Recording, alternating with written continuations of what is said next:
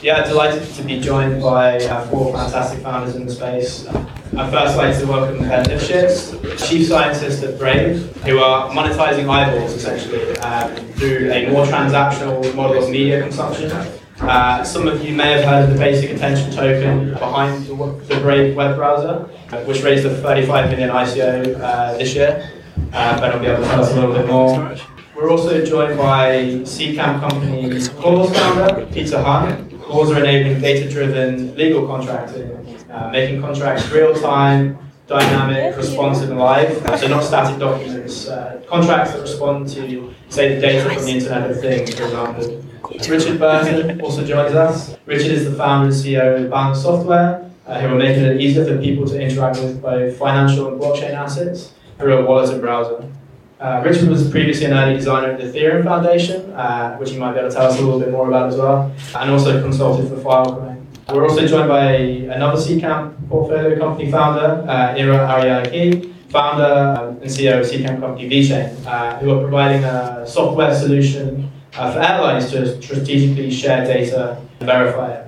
It's an interesting application of blockchain technology, where the need for immutability and resistance to tampering is really cool. So yeah, delighted to join you guys now. Cool. So I think what's really interesting is we have four fantastic companies being represented here, and in the context of the investor panel, there was much said on kind of ICOs versus venture.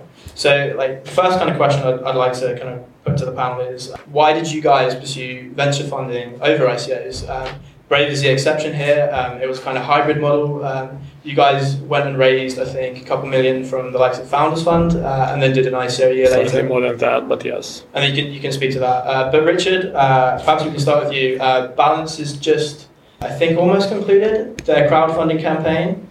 Is that correct? And you also wrote a blog post about why you guys resisted the ICO route, which would be pretty easy for you. You could do it with a really high valuation, probably raise a couple million. So why did you go down the crowdfunding route? And are you looking to an ICO in the future? I think that an ICO, or the sale of a token, should breathe economic life into a protocol. So I think if you are a organization that is doing something really meaningful and building a kind of fundamental piece of technology, like a substrate protocol, then an ICO is a really good route. I also think if you genuinely have a useful, fast, helpful application that is going to need a token in some way to manage some of the operations of it, and I think Brave falls into that category, then an ICO is a really fantastic way to kickstart a network around your product. Balance isn't at that stage as a project. We want to create a really good user interface for tokens, and we're very early on in the development of that. And so, while I have been, I did see what happened when Ethereum did their token sale, and I did see what happened when Filecoin was setting up their token sale. I didn't feel like I wanted to jump on that bandwagon at this stage, because I want to prove that a user interface for tokens is really valuable. And then if an opportunity comes up in the future where we can do a decentralized application, or we have the technological talent and the experience to build a new protocol ourselves, that would be the stage at which we do it. So I think many times what you're seeing with some of the worst ICOs are people just coming up with a reason for a token. And whereas the best ICOs are people who've been working on a problem for years, thinking about a problem for years, and then they're using a token to solve that. And you can see that, a great example is a project like Brave. We're talking about someone who built JavaScript leading the company and is now trying to solve the kind of crazy ad network system that we have in browsers. So I think it's just really important to kind of judge the sincerity of the founders when they say, I need a token to get the job done. Yeah, I think that's super right, and it's important there's a kind of intrinsic connection between the token and the network. Ben, perhaps you can kind of speak behind Brave's rationale for issuing the BAT token and kind of where it sits within that kind of play. You started with a whole bunch of excellent points. I'm going to come back to some of them. Yeah, it's pretty much, we want to be at the intersection of this funding model, but also it's very important to look into the future and focus on that. And so in our case, basic attention token is, as somebody was saying before, is an attempt to monetize something that's quite elusive, right? Quite ephemeral in a sense, which is human attention. So if you, probably a bunch of you have heard the phrase, attention economy, yeah? Show of hands, yeah? Pretty much everybody, okay, in this room. So this is an effort to basically monetize that and also to change the way that the advertising ecosystem functions, because we believe that's broken in a whole number of important ways. And so in a certain sense, well, we're not really obsessing about the ICO, right? It's at this point in the past, we're really trying to focus on the future. We're trying to add value to the token, and the way we add value to the token is by creating a product, number one, which is the Brave browser. Yeah, how many of you have tried it? Okay, well, Brave.com, go download it, try it out. You'll like it. I hope. So improving the product, and also creating, sort of the underpinnings of a future financial model. Now I can speak to that and, mention some of the details of what they're doing currently. Ira, Peter, are we going to see a Clause or VeChain ICO anytime soon? Not from Clause. The same points that Richard was making kind of drove our decision to go down the venture route. We don't need it. Our technology doesn't need a token to run. So it would have made the product very difficult to work with. So that's the kind of fundamental reason why we don't have a token, and we're probably not going to ICO. I reserve the right to change it if an opportunity does arise and it does make sense. And there's also the fact we deal with a lot of kind of law firms and kind of other regulated entities, and there was an unknown there as to how are they going to be dealing with tokens? How are they going to hold tokens that run on the platform? So they're the kind of two main reasons for why we haven't to date. But as I say, that may change if the product evolves and requires a token in the future. Hi guys, I'm Ira. So VeChain has a 3-step way to world domination. Step 1 does not require a token. Step 1 was us stopping terrorists getting on planes by basically creating a layer that checks passenger identity before anyone gets to an airport. What we realized up to step 1 is that our first client had over 100 million of identities checked a year.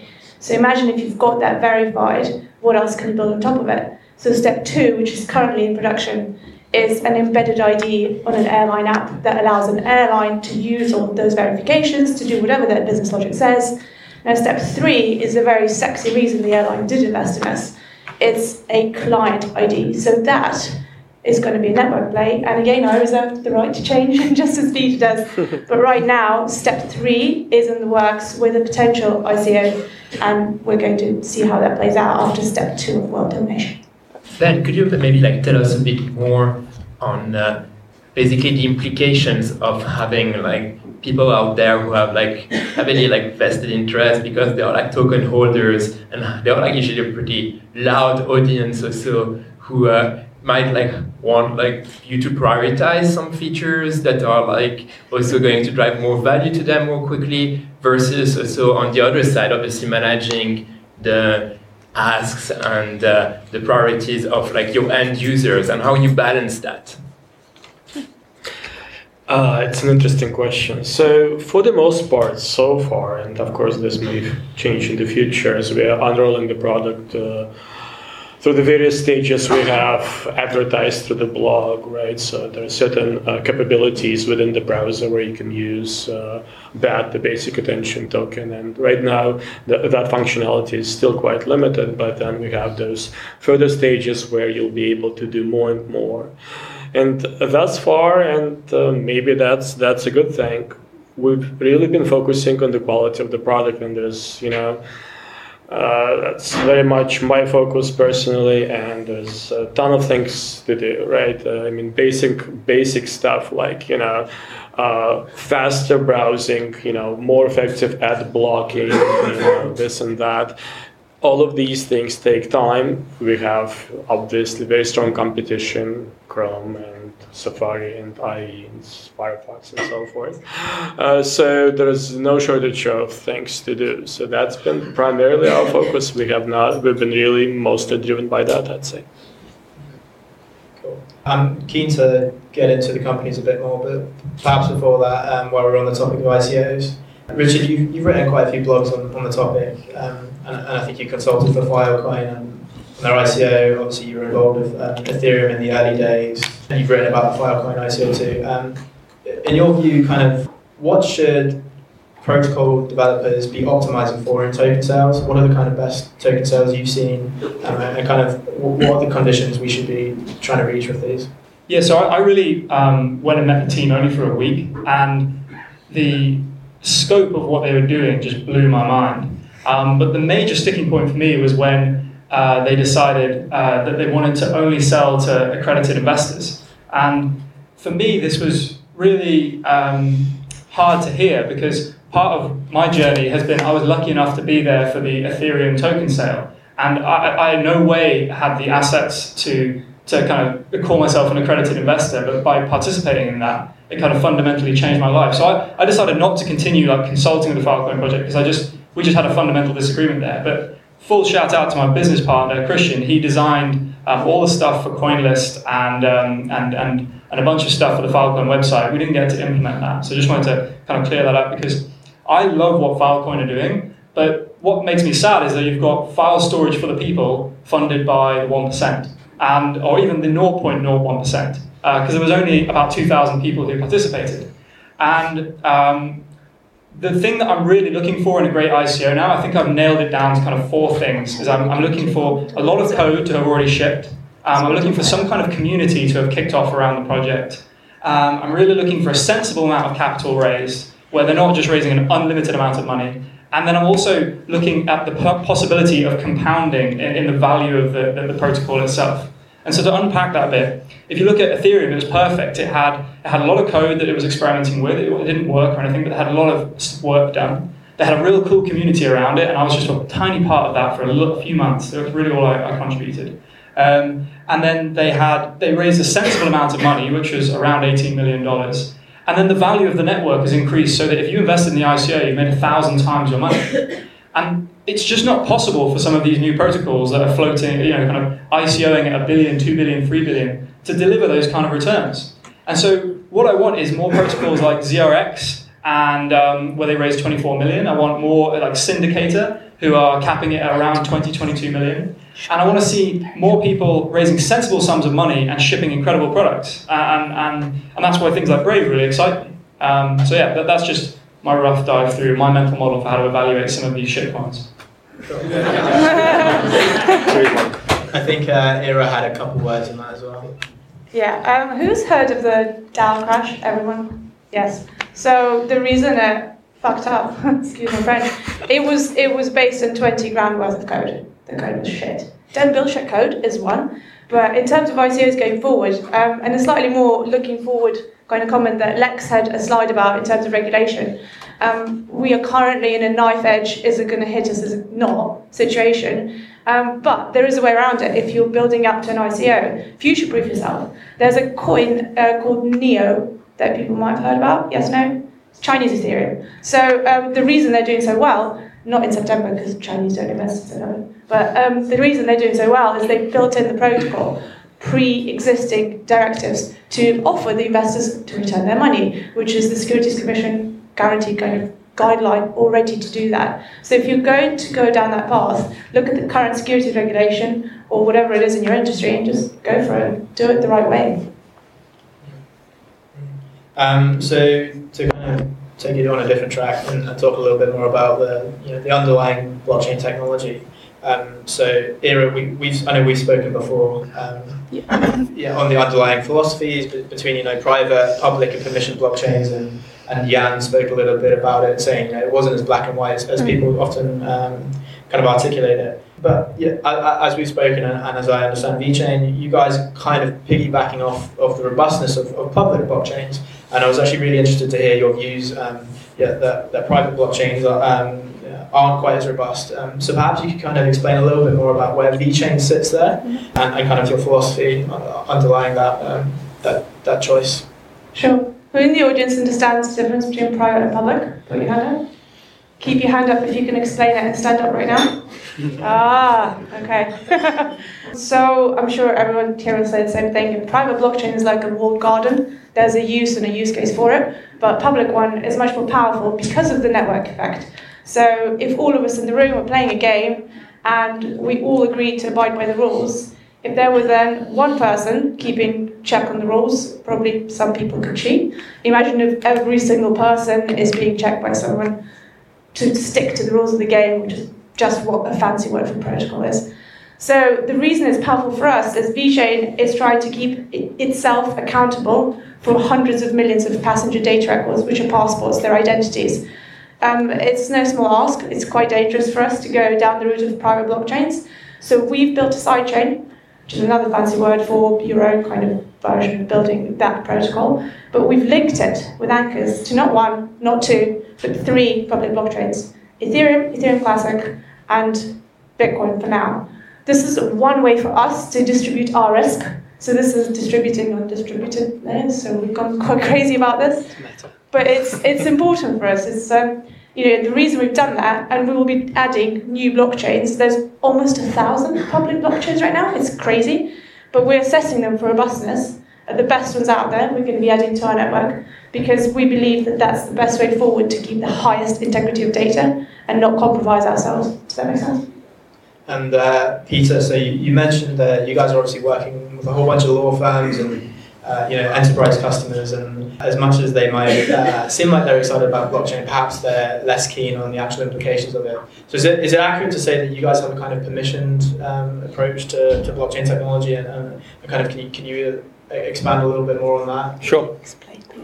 Right. So we're essentially a kind of middleware layer that sits above a variety of underlying protocols. So we sit on top of Ethereum, we sit on top of Chain, we sit on top of Hyperledger Fabric, and the idea being is that we essentially view the world as is going to move towards kind of a series of blockchains. So that are in each of those kind of protocols. So take a legal contract, for example. A legal contract is not going to interface just with one chain, in our view. It's going to interface with multiple chains. So you could have private supply chain blockchain-based networks. You could have land registry blockchain-based networks, provenance blockchain-based networks. So the idea is that we sit above all of those layers and above all of those kind of blockchains, and we can interface with a variety of data sources on top.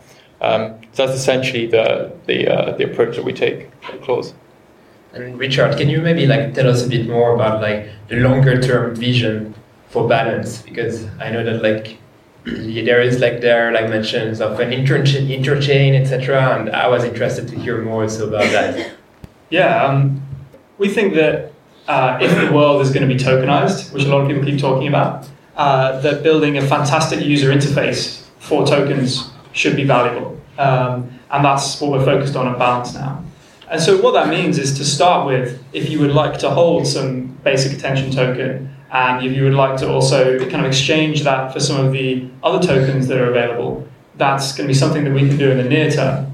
But a token is actually described by a contract, and right now nearly all of those contracts are sitting on the Ethereum blockchain. If you look at the top 50 tokens, I was checking this out today, 44 of them are built on top of the Ethereum blockchain.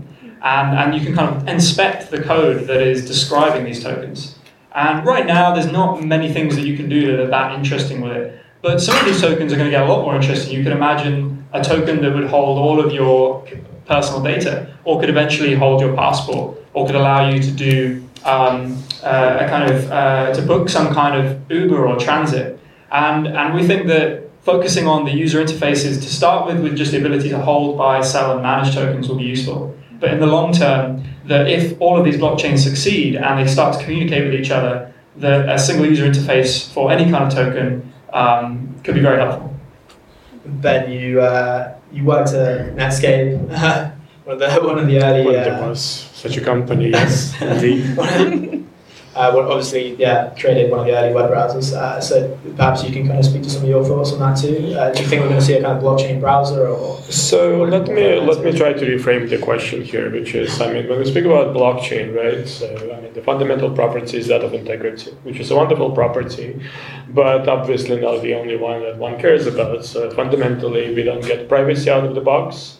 We get very little by way of scalability, by which I mean latency and throughput properties generally are not there for us either, right? And so fundamentally, we've seen a number of proposals such as payment networks, lightning networks, that sort of thing, many of which sound exciting, but are still largely unproven. I mean, we've seen some experiments, we've seen prototypes, but I haven't seen a large-scale deployment of the kind that would make me believe that this is actually viable for millions of users and, I don't know, thousands of receivers, say, of payments, because in our case, we have users of the browser, and then we have people who may receive payments in that, and we have to settle those transactions. And of course, as I mentioned just a second ago, we have fundamental privacy issues. So in our case, we cannot be open, shall we say, about which site the user visits, and so we need to implement protocols on top of that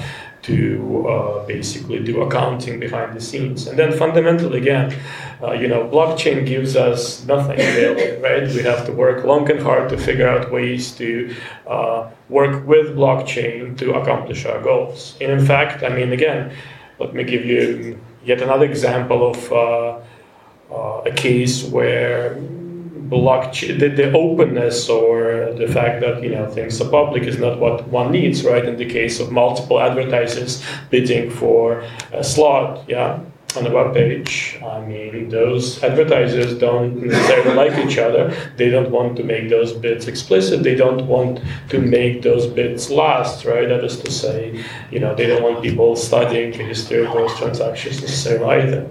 So it's, quite a mixed bag, really, right? I mean, it enables certain scenarios well, but it makes other scenarios incredibly difficult, doesn't it? And so, I don't know. I'm not. My message is exercise caution, right? You have to figure out how to mix the right kind of properties. This is just one ingredient. I'm just curious because you sound quite pessimistic, but the internet was quite slow at the beginning. Are you not? Because I'm excited that now that we have, there's essentially billions of dollars on the table for anyone who improves blockchain scalability, and we have thousands and thousands of smart minds paying attention to it. I'm confident that some of these layer 2 networks that are worth paying attention to. So there's this absolute Jedi who just rolled through the Bitcoin community and then rolled into the Ethereum community. He's called Joseph Poon. And he explained that you could create a Lightning network on top of Bitcoin where you would kind of pass around digital contracts or IOUs that would reconcile with the blockchain eventually. And then he came over to the Ethereum community and he's like, I know how to do implementations of computation that only touch the Ethereum blockchain every now and then. And this is a crucial thing that's got to get solved because right now, all of the tech that they've had to build at Brave is because the Ethereum network can only handle 10 to 50 transactions a second. And that's being stretched to the limit with all of these crazy ICOs. And so whoever solves scalability will really do fantastically well. But what gives me confidence is there are only perhaps a few dozen minds of paying attention to it three years ago. And now you've got thousands of people who are extremely excited about the technology who also see that the person to solve it will do incredibly well. So I'm a bit more optimistic. Absolutely true. I mean, yes, there are lots of developments happening in this space. There's just quite a lot of work that needs to be done. We had to hack scalability because we couldn't afford checking passenger data super slow. So we used very specific Merkle tree structures from our end. We had to figure out a way of checking hundreds of millions of data records very quickly if we needed to, without having to go into a database and actually manually check each one. So there's a data structure solution at the moment without the scalability solution. That's what we've implemented at VeChain. But the race is on, Rich is right. Whoever gets there first is going to be like the next Elon Musk. It's going to be awesome. So, Richard, you mentioned that one of the exciting things is that there's so many minds and eyeballs paying attention to the space now. So to kind of take it to the founders, have you found that this has actually been had a negative effect in terms of kind of recruitment, in terms of this so much noise in the space right now in terms of the ICOs, and it's kind of hard to determine signal. How have you guys approached recruitment specifically for your companies? Kind of like, which geographies have you found that there's like a lot of blockchain talent, and have you had any other difficulties in getting the right talent for your companies? I say one line, all of our devs are Israeli. Sorry, not sorry. Well, if you look at how kind of people's LinkedIn titles have changed over the past sort of like 12 months, everyone's a blockchain expert. Makes it very difficult to hire now. Salaries have gone up. I mean, I think we've got we've got devs in the US and the UK, and there's a marked disparity between the two. So, I mean, we like to work with people in those jurisdictions because I mean, they're where our kind of users are based, and time zone benefits. But there's a bunch of great people. Berlin, I was in Berlin yesterday. There's so many great people in that sort of ecosystem. Big Chain and those guys out there. So that's what I've noticed over the last kind of year. There's a lot of experts. Yeah. Maybe just Ira. I mean, you're obviously dealing with like those like large like aviation companies. There was airlines. I mean, did you see like a peak in their interest for like the technology? And that's also true, yes, for Brave and for Close. You guys are trying to partner with some of those like incumbents also. I mean, is there like just like perception of the technology changing, or actually they're like, oh, that's too noisy, I will wait 1 or 2 years more before like really jumping on this potentially? The big companies are good. They want proof that this stuff works. They don't just invest in a blockchain company for the sake of it. They made us jump through hoops for months and months and months, which was fair enough. It was testing our capability, tasting their capability, and the interaction between the two. But I find, please don't quote me on Twitter, blockchain's a bit like sex in high school movies. Everyone's talking about it, no one's doing it. but it's true, and there's a lot of just the self-important chat of I've heard this and this. You know, the very fact that there's over 1,000 public blockchains tells you how noisy the space is. So ultimately, don't be a twat, best product wins, the end. Ben, Peter?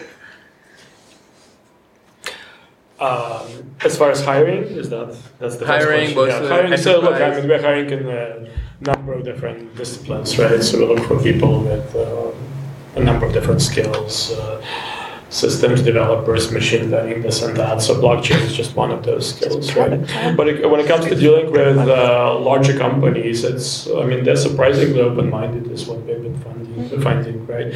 Maybe it's because of the area we're in, which is advertising, and they've suffered some losses of late, and so it changes the ecosystem quite a bit. But yeah, I think I'm very positively surprised by some of the interactions we've had. So people are quite open-minded and looking for new solutions and new ways to monetize and so forth. Richard, you've made Ben positive. Just like to get a show of hands. Who's interested about working in this space? Is anyone? So I'd love to give a shout out to my friend Zach Shapiro. I registered a domain called protocoljobs.com, and he said he wanted to run on it. So he's taken the domain, and he's just started a job board for jobs in the protocol space. Nice. And if none of those jobs appeal to you, just email him what you're good at, and he will kind of help find you someone who wants to hire someone with your skill set. So he's a really good guy. Nice. One thing as well is that I want to make it clear, I have absolutely no idea how to build a blockchain. And I'm not very technical in that aspect. But what I brought to the Ethereum Foundation was an attempt to visualize the distributed app store and kind of bring a little bit of design to some of the slides they were using to pitch their project. So I want to emphasize that if you're not an expert in cryptography or distributed systems, there's still lots of room for you to come work in this space. You've just got to find projects that will value your skill set. So whether it's in law or marketing or community building or creating videos or anything, it's about finding a protocol that you believe in and helping them kind of launch the project successfully. And so that's just a side point. In terms of us right now, we're quite small. We're just 7 people. So nearly all the people we've hired are people I know. One of the benefits of raising a relatively small amount of money in a crazy bull market is that I'm not able to offer you $250,000 a year as a salary. And so as a result. Whereas if you're going to join Tezos, I highly recommend you ask for $300,000 to $400,000 a year because they just raised, $250 million, and it's hard for a project that's raised that much money to look at their employees in the face and ask them to take a haircut on their salary, and so. I'm really excited about the fact that we've done a relatively sensible, a crowdfunding round because it allows us to attract people who really care about what we're working on and who will care about growing the value of Balance as a project, rather than having to offer insane salaries and compete in a talent war. It's like more money than sense, right? We don't want that. Well, they actually wish they'd put a cap on their ICOs. Yeah. Like again, a Solidity contract that was implemented without any cap, and the amount of hype around Tezos, it was crazy. But when I look at that founder, I see a very, very scared human being. Because you have got to deliver a $500 billion protocol before anyone gets a meaningful return. And I would be bloody terrified. I would be quite frank, because this is my first time doing a startup. I'm terrified about delivering return on the people who've invested in us. And it's microscopic compared to some of these protocols. So that's why I say look for people who are doing capped ICOs, look for people who are trying to solve a problem with a token, look for people who, when you look them in the eye, you think, I believe in you, and you seem like a good person, because there's a lot of shitcoins out there, but there's a few people doing truly amazing things. And while there might be 1 trillion blockchains that come out, 100 of them really will have a huge impact, and those are the ones you kind of want to search for. And so, Peter, maybe like some final thoughts. I know you just launched the Accord project also. So obviously you're dealing with a lot of big enterprises. Mm-hmm. I mean, what's like the readiness that the appetite they have? So can you tell us a bit more maybe about it? Yeah. So we launched an open source project called the Accord project last week. Series of launches in London, New York, and Berlin. The idea behind it is we obviously operate in the legal space, and it was a bit like the Wild West. Getting law firms on board to use our product and protocol was very difficult in the first sort of 18 months of the company. And that was largely driven by the lack of standards. So no lawyer was going to touch it because they didn't know what a smart legal contract looked like. They didn't know what data formats, how do you set standards for kind of open data, how do you set standards for executing smart legal contracts, how do you interface with smart legal contracts with existing legal doctrine, for example. So there's a bunch of unresolved issues.